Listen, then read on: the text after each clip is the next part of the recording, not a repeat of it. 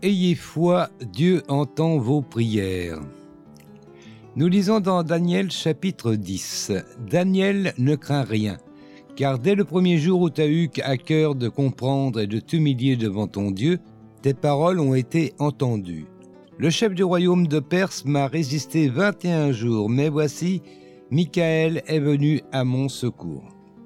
Daniel pria et chercha Dieu, mais pendant des jours il ne reçut aucune réponse. Qu'a-t-il pu penser ? Pourquoi ses prières demeuraient-elles sans réponse ? Avait-il déplu à Dieu ? Était-il coupable de péché ? Il reçut finalement une réponse. Ses prières avaient été entendues. D'ailleurs, elles avaient été entendues dès le premier jour.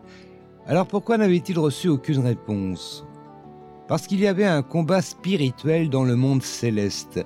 Dieu avait envoyé une réponse, mais Daniel ne l'avait pas reçue. La réponse finit par lui parvenir, 21 jours après sa prière, et seulement parce que l'archange Michael aida le messager à passer. Aujourd'hui, souvenez-vous que vous aussi êtes engagés dans une bataille spirituelle.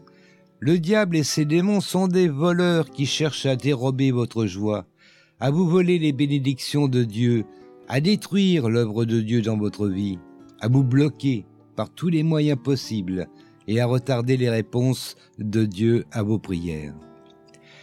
La bataille est réelle, il s'agit de combats intenses. Rappelez-vous que Dieu vous a donné une autorité spirituelle. Revêtez-vous de toutes les armes de Dieu, afin de pouvoir tenir ferme contre les ruses du diable.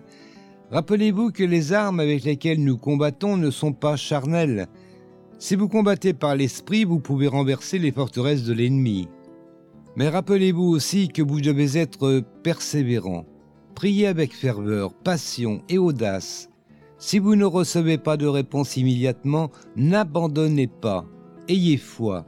Dieu entend vos prières. Il vous répondra. Une prière pour aujourd'hui. Père, aide-moi à mener le combat spirituel. Je crois en toi pour la victoire.